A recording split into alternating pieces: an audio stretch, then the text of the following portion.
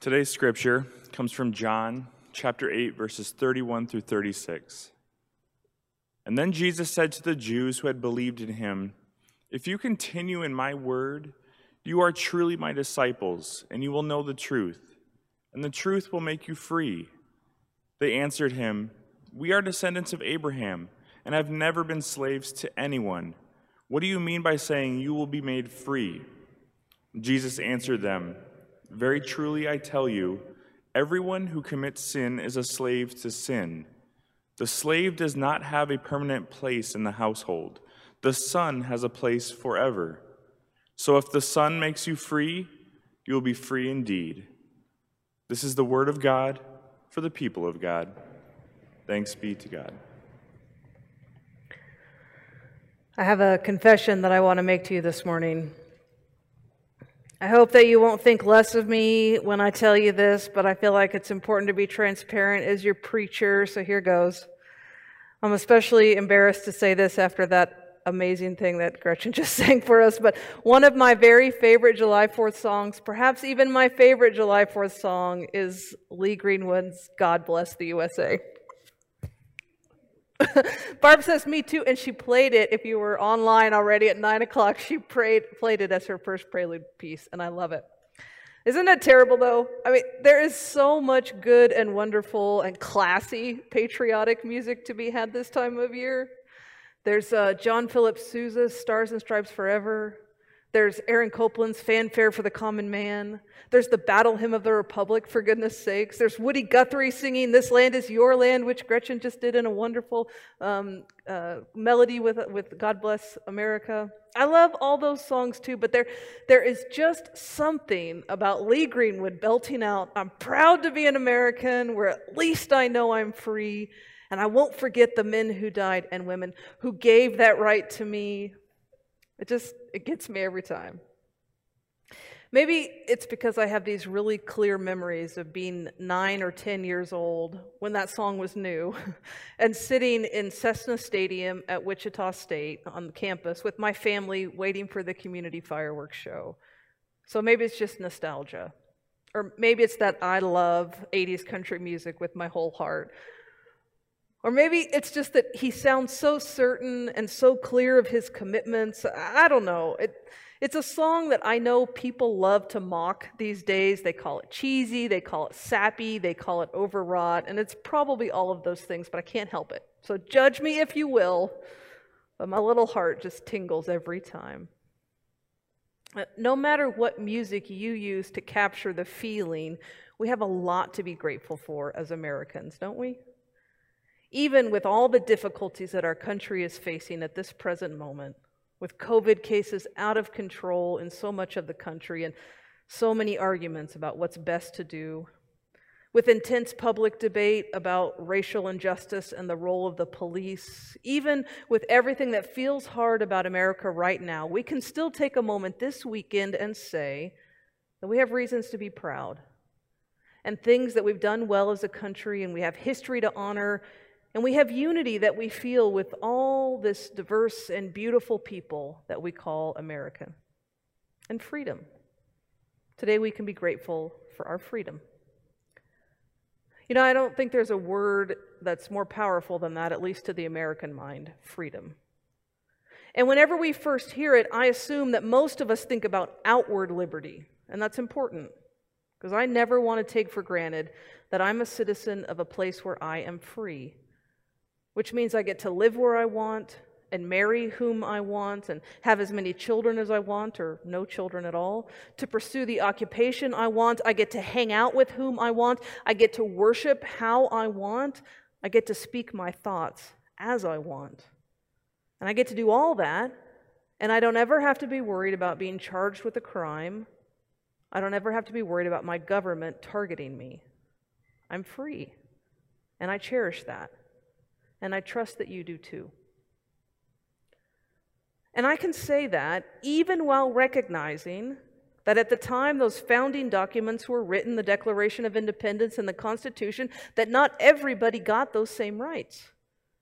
Right at the beginning, those fundamental rights that we cherish so much were only given to white men who owned property.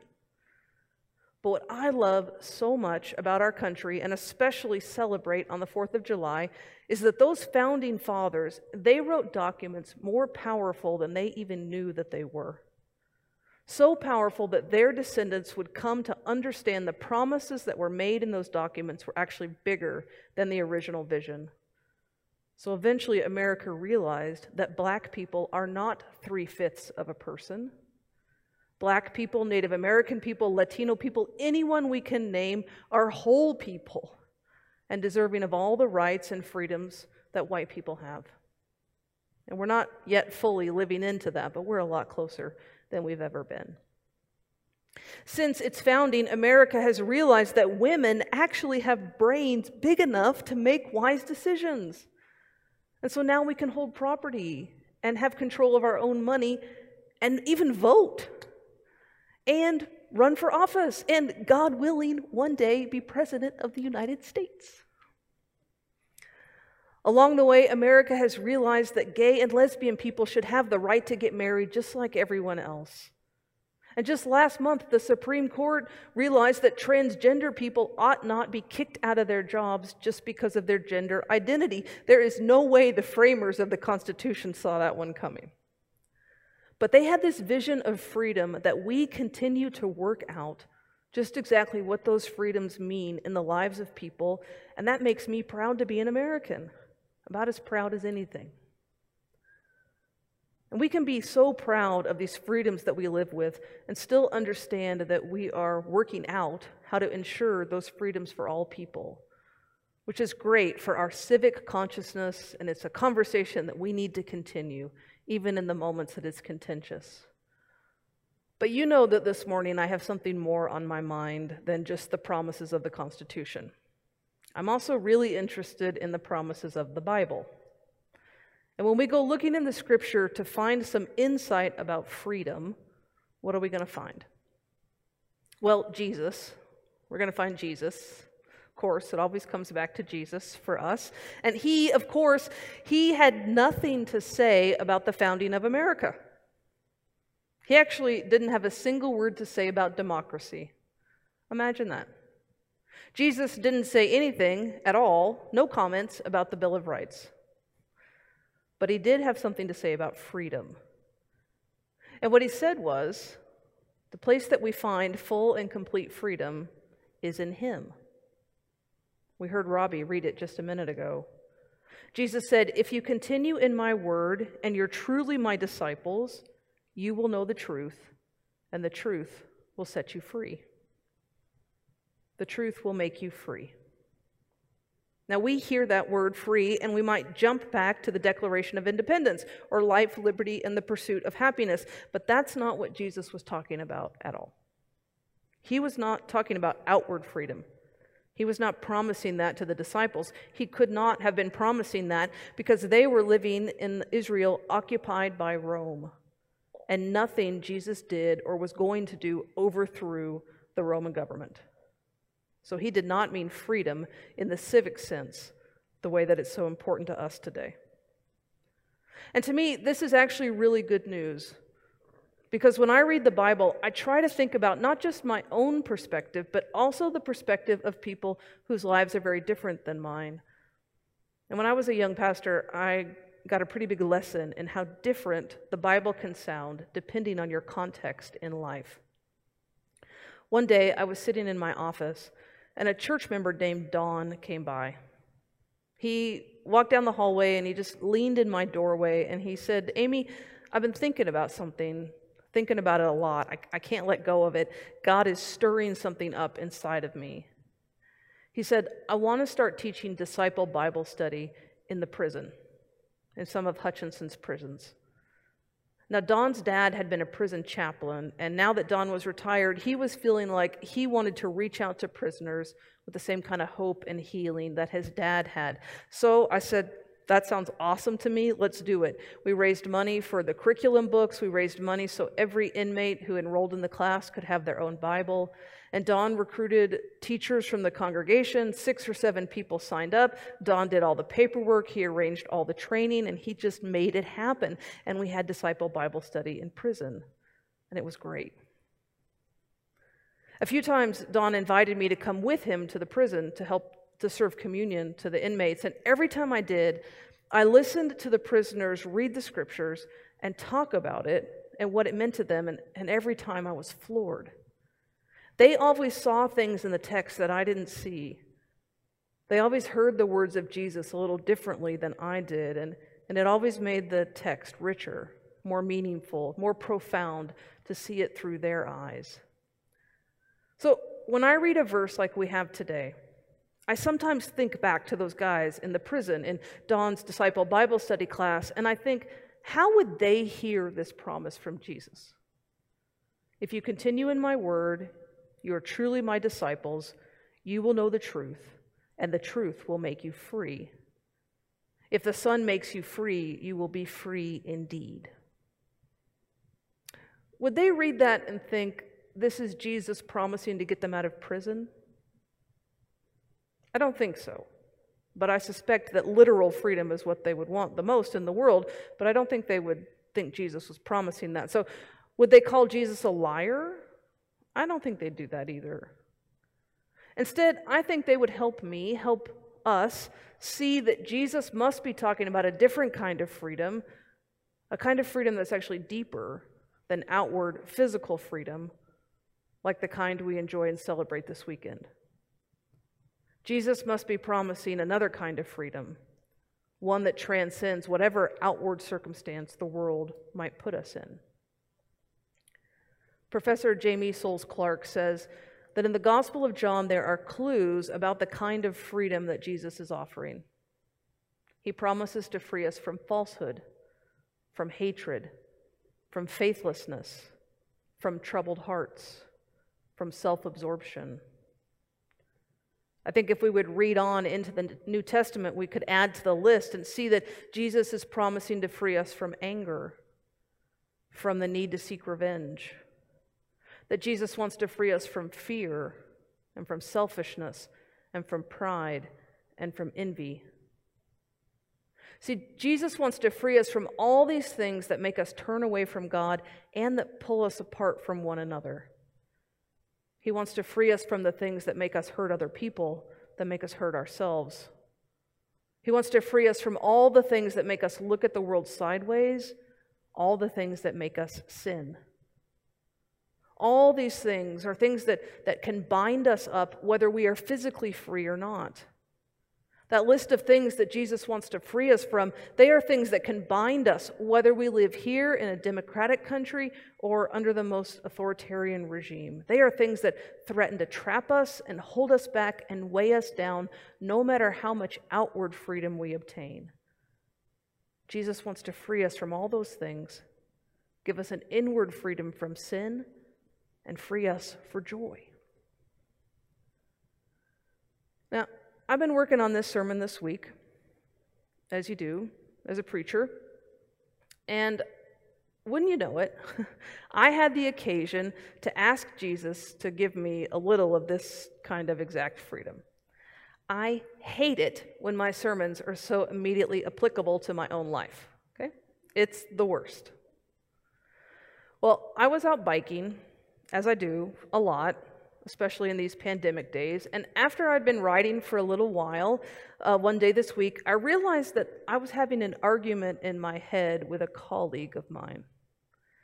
One of the things I love about bicycling is it gives me all kinds of time to think and space to reflect and ponder, but that doesn't mean that I always spend my time thinking about things that bring joy and life. So one day this week, I have no idea what, but something triggered my thoughts toward this colleague with whom I've had some conflict in the past. In fact, the last time I spoke to him, we had an argument, which means really he yelled at me. That's what happened. And that was in February. And I have not seen him, and I have not spoken to him since. But here I was on my bike ride in July, talking to him in my head. And you can imagine probably what this conversation sounded like. I was justifying why I was right at that moment in February and he was wrong. And then I started thinking back through all these other tough conversations and tense moments that I've had with him over the last 5 years. 5 years, you guys. And I said to myself, this is so silly. Stop it, Amy. Think about something else. He is not worth this time and attention. And as soon as I'd say that, I'd remember something else that he'd said and think about what I wish I had said or what I would like to say to him now about that conversation that we never finished. And I was so caught in rehearsing this conflict with him, it went on for something like 40 minutes. I looked down at my cyclometer and I was shocked at how far I had ridden while I had been arguing in this loop with him, this loop of anger and distrust and defensiveness and regret. I hope to God you do this sometimes too, and you know what I'm talking about. Well, finally, after trying unsuccessfully several times to redirect myself, I decided that I should appeal for help, and I started to pray. Yes, it took me 40 minutes to finally get to the place where I was ready to pray about it. I'm sure that Jesus was saying, finally, okay. So I said to God as I pedaled along, I said, all right, I'm stuck. I admit it, I'm stuck. And I don't want to be. I don't want to have to rehash this in my head over and over again. I want to be free of my anger toward him. I want to be free of my need to feel justified. I want to be free of my own pride. I want to be free. And I kept pedaling, and I kept praying. And after a few more miles, God helped me. God helped me remember some moments when I could have been more open to this colleague and could have offered some words of encouragement, but I didn't do it. And God helped me think about not just what I wish I had said in smart, withering reply, but what I could have asked or what I could have said to calm the situation. God gave me a big sense of compassion for this colleague. And the most important thing is God helped me surrender and admit that this relationship was beyond my control. That I just needed to give it over to God, and I needed to give my colleague and his stuff over to God, and I needed to release it from my hands. And so that's what I did as I rode my bike. And I'll tell you, today I feel different about this particular colleague. And I have some good hope that I'm not going to have 40-minute arguments in my head with him anymore. Now, am I ever going to argue with him in person again? There is a distinct possibility that I will. But I also trust that I'm going to remember this promise of God to free me from my own pride and my own anger, and I'm not going to have to take all that stuff from the past into the future with him. That moment of praying on my bicycle, it was a clear reminder to me that I cannot free myself. I need help to be free. I can't liberate myself. I need a liberator. I can't redeem myself. I need a redeemer. I will always need my Savior, Jesus, to offer what only He can offer. Jesus brings a freedom that comes from knowing the truth about Him and about my dependence on the mercy and the grace of God. As we continue to celebrate our freedoms as citizens of America, I hope that we will continue to pray for and look for and wait for this deeper kind of freedom that Jesus promises to give us. As it's a freedom that transcends any outward circumstance. It's a freedom that can never be taken away. Thanks be to God. Amen.